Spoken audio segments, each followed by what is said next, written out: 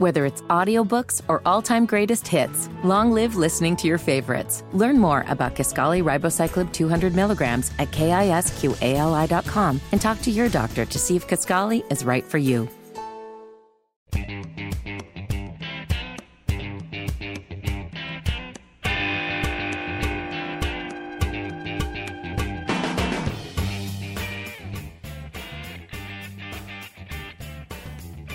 Jack Smith wants a ruling, and the Supreme Court is going to give it to him. Tony Katz, 93 WIBC, good morning. Good to be with you. This is the special counsel. This is the guy who's going after President Trump. And the question is whether or not the president is immune from federal prosecution for crimes allegedly committed while he was in office. So there's a district judge, Smith has got these charges regarding January 6th. And the district judge, Tanya Chutkan, ruled that Trump cannot be shielded from criminal prosecution after his presidency. But Trump is appealing the decision to the U.S. Court of Appeals for the District of Columbia Circuit. Jack Smith, the special counsel, went right to the Supreme Court and said, why are we wasting time here? You rule. We don't need to go through this long, drawn-out process. Trump wanting to draw out the process so he's not having to deal with a trial in March as he's running for president, because all of this, without question, is election interference. It's not about whether or not you like Trump. It's not about whether or not you think Trump did good things or bad things. All that's inconsequential. The timing, whether it be Fannie Willis in Atlanta or whether it be Letitia James in New York or Alvin Bragg in New York or this case here, this is election interference. It doesn't take much to understand that reality. These charges could have been brought any time. Any time. They were brought now to screw with a presidential election. So we all understand each other. So what Jack Smith said is, we don't have to go through all this rigmarole. Why don't you, Supreme Court, make the call? Is the president shielded? It's going to come to you anyway. Is the president, being a former president, shielded from prosecution? Yes or no? And the Supreme Court said, okay, we'll take a look. So by December 20th, 4 p.m., Trump's team has to respond to the petition. The petition, of course, says, hey, we think that we are allowed to charge the former president based on this, and this. So Trump's team now has to respond by December 20th at 4 p.m. The trial is expected to start March 4th. So we will see what it is the court says. Right now, I don't have any feel for it whatsoever. Right? You can start looking at what some legal scholars are going to say and going to think. But I don't have anything that states, here's how the court may rule. Here's how the court looks at these kinds of things. Here's something quasi-similar, though nothing's really similar in these situations. We will see. We will see what they say. It's kind of fascinating stuff, though. If I was to gut what was my gut think, I would argue that the president no longer in office, or even in office, who has committed a crime can be charged for the crime. The allegation can be made, the trial can be brought. I would assume that's what they're going to say. What do you want from us? The federal prosecutors are charging you with a crime. Go defend yourself. You're innocent until proven guilty. That didn't change. Have a nice day. That's the way I think they'll go. That would be my off the cuff. But that's based on nothing more than I'm not quite sure how you say you can't be charged. Now, whether or not he should be charged, completely different subject. We're talking about the can be, right? Not the should be, the can be. I think he can be. But I will wait to see it. Trump has to respond next week on the 20th by 4 p.m. Tony Katz, 93 WIBC. Good morning. Whether it's audiobooks or all-time greatest hits, long live listening to your favorites. Learn more about Kisqali Ribociclib 200 milligrams at KISQALI.com and talk to your doctor to see if Kisqali is right for you.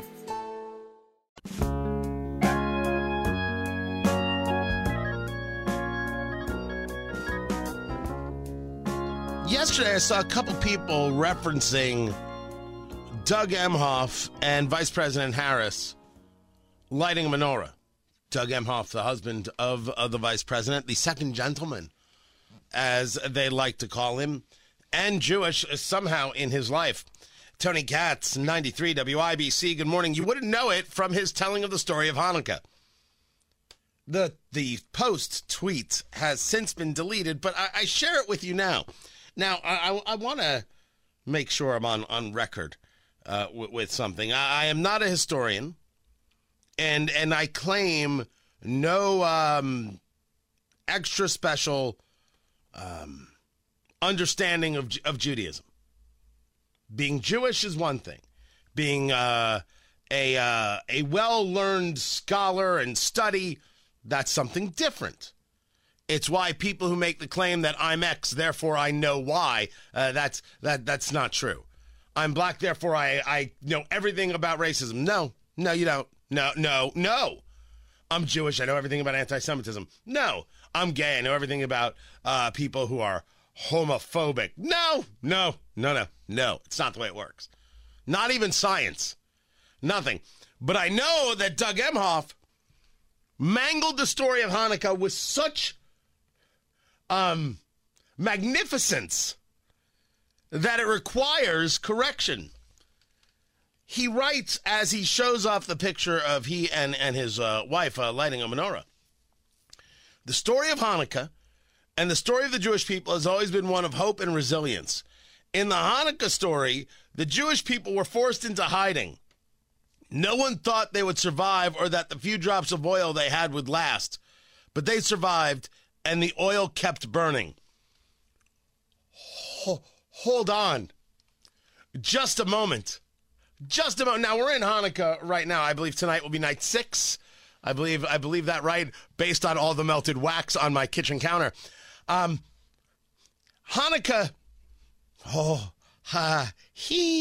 Hanukkah is not a story of hiding.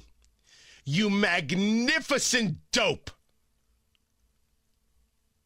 Dear Lord, it's just embarrassing.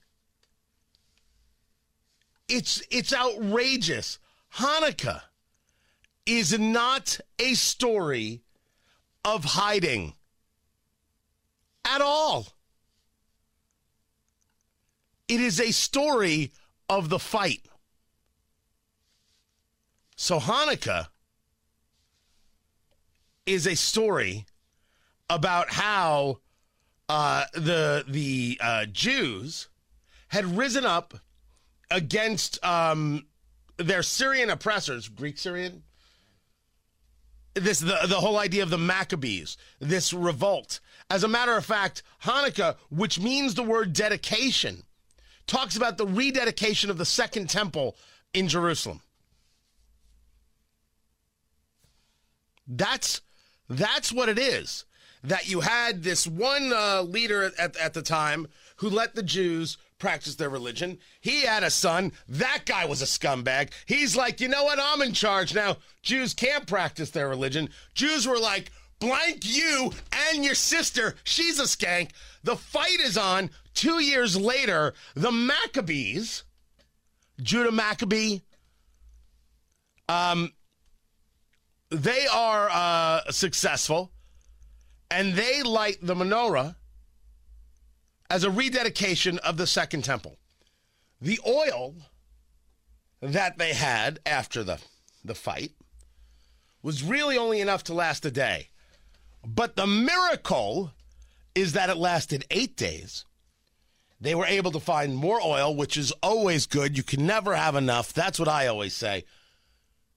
And so they celebrate Hanukkah for 8 days because this oil lasted. Now, different levels of interpretation of that story can happen everywhere. But in no interpretation is there a conversation about hiding. Emhoff writes, during those 8 days in hiding, they recited their prayers and continued their traditions. That's why Hanukkah means dedication. It was during those dark nights that the Maccabees dedicated themselves to maintaining hope and faith in the oil, each other, and their Judaism. In these dark times, I think of that story. You mean the story you invented in your head? The story that has zero to do with actual history? Now, I gave the 30,000-foot overview, guys. If you want a more detailed story, please contact your local rabbi. But there is no way in which Doug Emhoff is correct here, the second gentleman, so much so that he deleted the post. He deleted the post. It's gone. It's outrageous. Outrageous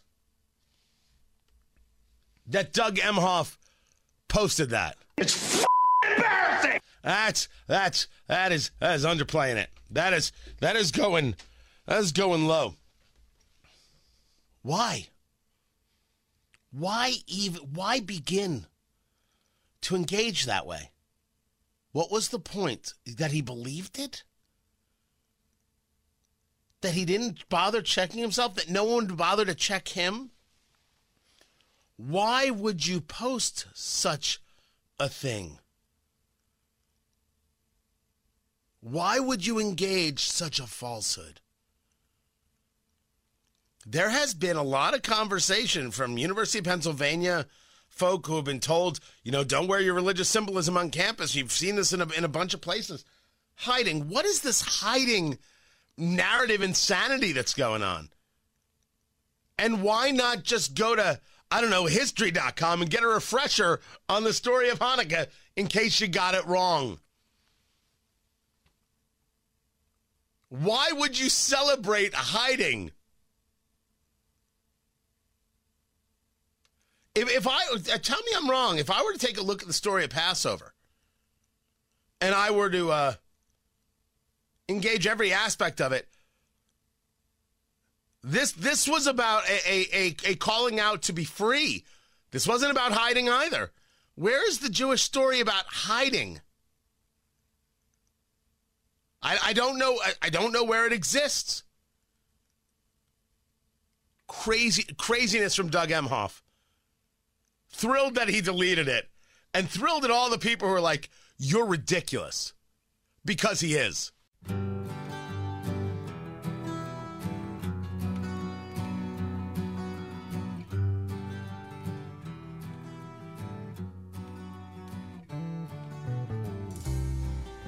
Just a quick cold update. I'm going to advise not getting one. Holy cow. In my life, I don't think I've ever coughed this much. I cannot describe to you what the first hour of my day is like, except to say that it is, in a word, I believe the word is disgusting. Holy cow. Tony Katz, 93 WIBC. Good morning. Good to be with you. So if I sound off or it seems like a weird break in the conversation, it's because I've turned off the mic. Oh, not in any way good, mein Kinder. Oh, rough stuff. There is now a production order has been cut in half, and this is for Ford and the F-150 Lightning, which is the electric pickup truck. Now, full disclosure, I do work with Andy Moore Ford right there in Plainfield. We are going to continue to do more work, and they sell, of course, the Mach-E, which I've been driving, and the F-150 Lightning, which I just traded for last week. They're like, here, drive this. I will tell you two things. First, the Lightning is the F-150 pickup, the electric. It's incredible. It is incredible. I cannot say it enough. It is unbelievable. The drive in that thing, the ride in that thing is fantastic. Fantastic. The way it's done, the bells and whistles, and I'm only doing the XLT version, so I'm not even doing the Lariat version. Spectacular. Number two, electric ain't for everybody. And the market has said we're hesitant. It doesn't matter what somebody on an ideological push wants. The market has spoken. But there are people in this ideological push, because they've got a radicalness, they want to try and force it. And America said, nah. America has not said, how dare you provide us this. America's fine with electric. They just don't want it forced. When Tesla first came out, people said, oh, status symbol. No one said, how dare you have this product? So there's no, ideological issue. You want to drive an electric vehicle, go right ahead. Some of them are excellent. I'm telling you, what I'm driving is amazing. But you can't force it on people. And so Ford is going to cut planned production on all the F-150 Lightning pickups into basically half next year. Now, some of the things that have been causing this, certainly the price, certainly interest rates. One can ask whether or not they would be in this place if interest rates had stayed low. But they didn't stay low. And the price tag on all electric vehicles is higher, and it doesn't have it's a smaller window of people. You ask me to honestly assess, I'm always going to do it. I will always tell you where I'm at, and I will always tell you what I'm doing. Nothing gets hidden. So they're going to cut their production. Makes sense. Economic forces, cultural forces, playing on the market. Right. But it should be a lesson for those people in power. You cannot force. You shouldn't want to force. That's nutty. But that doesn't stop the ideological from being ideological. They're going to continue to force. By the way, I was going to bring it with me to Premier Arms, where we're going to be on Saturday for the big bourbon tasting with Hotel Tango. Like, I was going to, I could bring that with me so people could see it, but I should also bring the 96 Bronco. Oh, that thing is doing so well. I can't bring them both. All right, I'll pick one. You'll have to be there to find out which one shows up.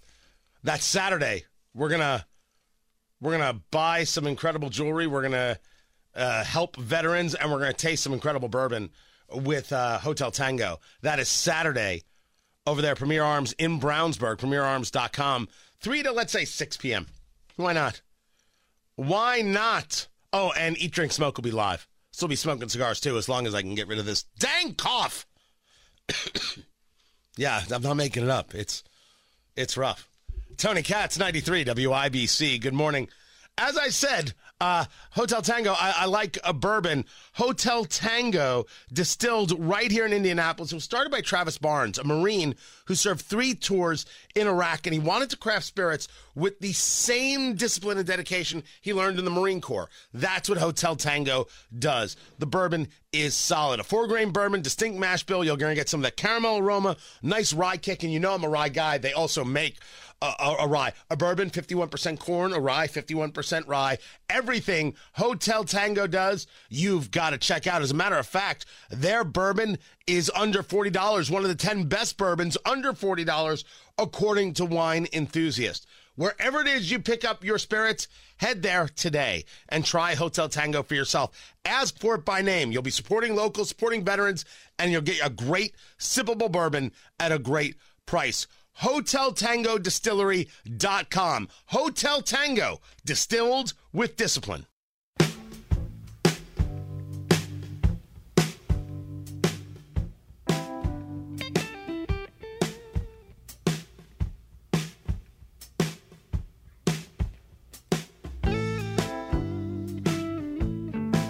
Absolutely following what's happening with LEAP. The whole LEAP district thing, where they annexed 642 acres for the LEAP Lebanon Innovation District, part of the next location of global innovation. This is right there on I-65. Tony Katz, 93 WIBC, good morning. And there were residents who said, you just took the land. We didn't have a vote in this. We didn't have a say in this. You just took the land. And this isn't what we want. Well, then they announced that Lilly is going to be a major player in this area. They're going to put $3.7 billion into this. And then came the conversation about water and how pipelines were going to be built. Pipelines were going to be necessary to provide water to this innovation district. And how now there's a report that says that the LEAP district puts access to water for Hoosiers at risk because the project, as reported, requires water to be pumped and moved in from the Wabash River, from that Wabash River Valley to Boone County. Right? That water was going to be pumped in, 56 million gallons of water a day. Because a couple of these companies coming in use a lot of water. That kind of water usage, as reported by Wish TV, Danielle Zolkowski, reporting the average water use of 737,000 Hoosiers. That's a fair amount of water. So this has been a concern. Wait, we're going to take water from other places, maybe prevent their level of growth, maybe create an issue to build out this LEAP thing, and this project of the state that didn't have impact from the citizens of Lebanon. That's the argument. I think I've got that story right. The mayor of Lebanon is Matt Gentry. And Matt Gentry says, look, this report that talks about water being at risk is not the case. This is the quote.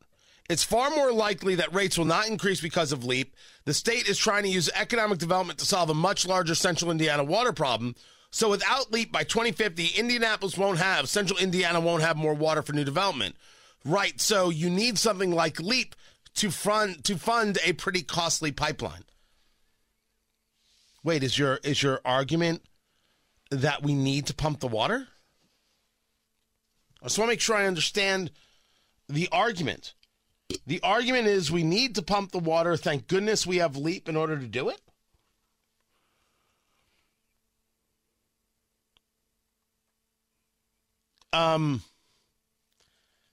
I favor innovation, and I favor the growth. I favor growth that is smart. And I don't mind a bold project. I don't. But you can't start a conversation by saying, trust me, it'll be fine. We need it anyway. Thank goodness we're doing this. The entire area seems to have engaged this development without an understanding of the people around it. Now, that's different than whether or not the people fought their fight and lost in a vote or referendum, something else. I think for them, the question is we were never consulted. We were never notified. We were never had a say in it. Now we saw that Governor Holcomb was going to move over how this water could be done in this whole study, right? So you have the Indiana Finance Authority overseeing the water study, which one wonders whether that's just a cover. This is already a fait accompli. The Citizens Action Coalition would like answers to a series of questions. Who will pay for the billions in costs related to the necessary infrastructure to provide services for wastewater, water, gas, and electricity? Where will the power come from to serve the energy-intensive industries located at LEAP? How will the thousands of tons of hazardous waste per year generated by the industries located at the LEAP district be treated and disposed of? Where will the tens of millions of gallons of daily wastewater from the LEAP district be sent? How will future water availability in Indiana be impacted by IEDC to ship 100 million gallons per day from the Wabash Aquifer to LEAP? And what will it ultimately cost taxpayers and or ratepayers? Now, some of these questions are questions that involve being anti-growth, in my view. Where will the tens of millions of gallons of daily wastewater from the LEAP district be sent? There's an answer to that question. Now, I think you should be able to answer it, and the people of Citizen Action Coalition may not like the answer, but there's nothing wrong with a company growing and utilizing, resources in order to grow. That's not an issue. So let's whoa up on that. But there is the questions about future water availability. Those are legitimate, serious questions. And you don't get to say to the people, it'll be fine. And go about your building without answering that. What cost to them? What are the potential downsides? Those questions are worthy. And if the state of Indiana thinks they could just ignore those or push those to the side, nah, no. Don't do that.